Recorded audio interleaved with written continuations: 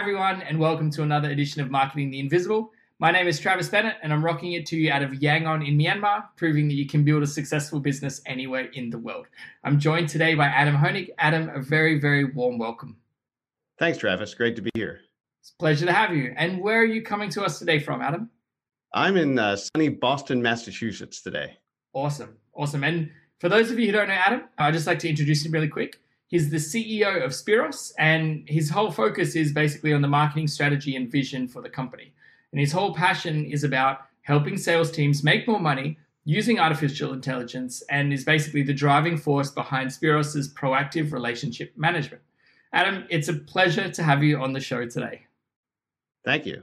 Cool. And so we're going to be talking about why proactive relationship management is going to kill the traditional CRM. And Adam is going to explain everything to us in just 7 minutes. So Adam, our time, let me find the timer. I've just lost that one. Our time is going to start now. And question number 1, who is your ideal client? So we work mostly with small and medium-sized businesses who have a sales team. And often that sales team is field-based, meaning that they travel from client to client. Okay. And then what's the problem that you're solving for these field-based sales teams?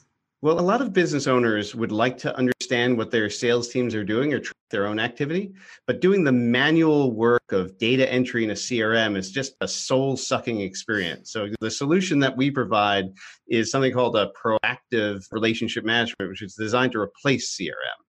Perfect. As someone who's suffered through a lot of CRM data input in the past, I can tell you that's a very big problem to solve. So then question number 3, we've got 6 minutes on the clock. We're doing very good for time.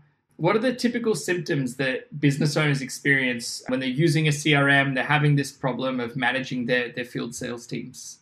Well, there's usually 2 symptoms. Either you don't know what the sales team is doing, or they're spending too much time updating CRM. And so, what we're trying to do is make it so that artificial intelligence can do all of the updating for them. And so that they can focus their time on selling and not doing, this mind-numbing data entry business that they need to do.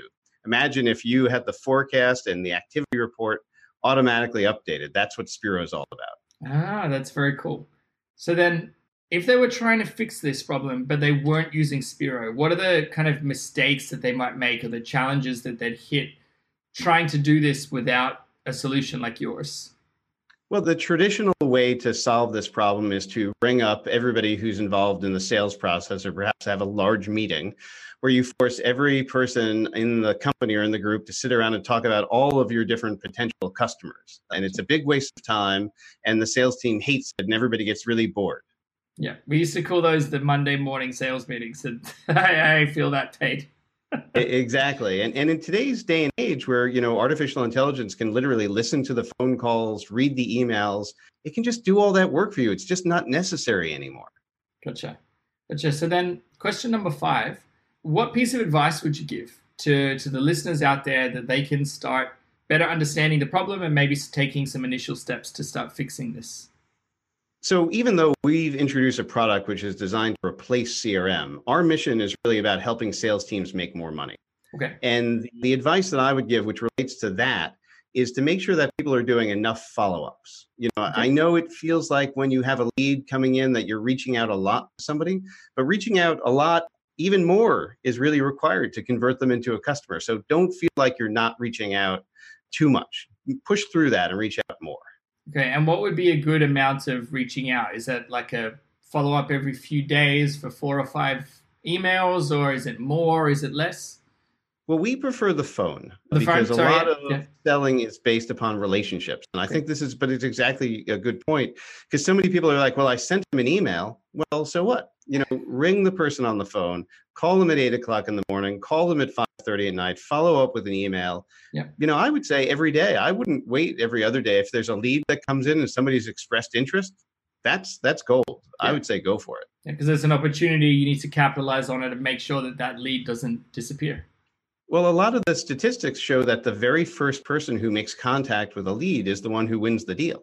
And often that's because people aren't actually following up enough to actually reach the person. Gotcha. They're just losing in the 1,000 emails that come in overnight. They're just one of those, and they're getting lost in the mass. Exactly. And one of the things that Spiro does, which can be found at spiro.ai, is it automatically reminds you to do this follow-up based upon all of the Ah, activity that it's seeing. okay, We've gotcha. got that built right into the product. Yep. So it kind of knocks you out of the habit of not following up and tells you, hey, look, maybe you should be reaching out to them because it's time.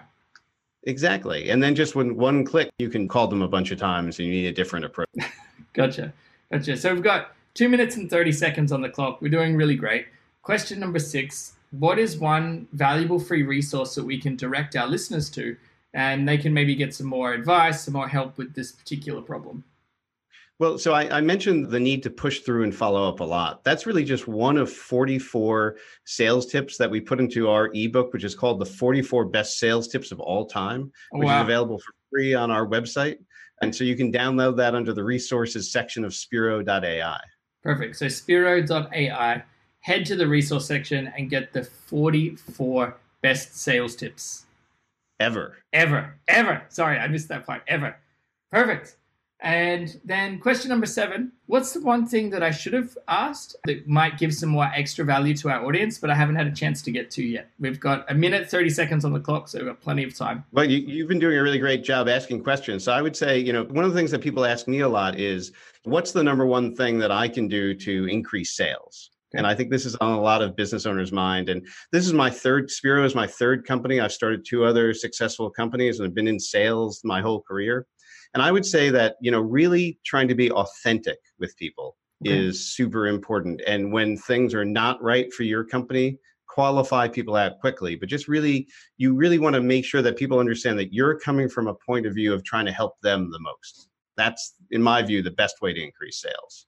Okay, so it's not so much focus on selling, it's more a focus on helping, understanding where they're coming from, understanding their pains, and building that kind of authenticity through kind of shared understanding before actually trying to jam a sale down their throat. Absolutely. Really trying to put yourself in the shoes of the person that you're talking to and make sure you can figure out how to help them. Gotcha. Okay, so the key, help them first, and then everything else kind of takes care of itself. It should, yes. Perfect. Adam, it's a pleasure. Thank you so much for joining us on the podcast today. Anyone that's listening, spiro.ai, head to the resources section, grab that book, and you have 44 new ways to improve your sales process today. Well, hopefully you've been doing some of them, but maybe 1 or 2 should be new. Perfect. It should give you 1 or 2 new ideas to get the ball rolling and hopefully bring in some more sales. Thank you everyone for listening, and thank you, Adam, again for joining us today. Great talking with you, Travis. Cheers. Thanks for checking out our Marketing the Invisible podcast. If you like what we're doing here, please head over to iTunes to subscribe, rate us, and leave us a review. It's very much appreciated. And if you want to generate 5 fresh leads in just 5 hours, then check out www.5hourchallenge.com.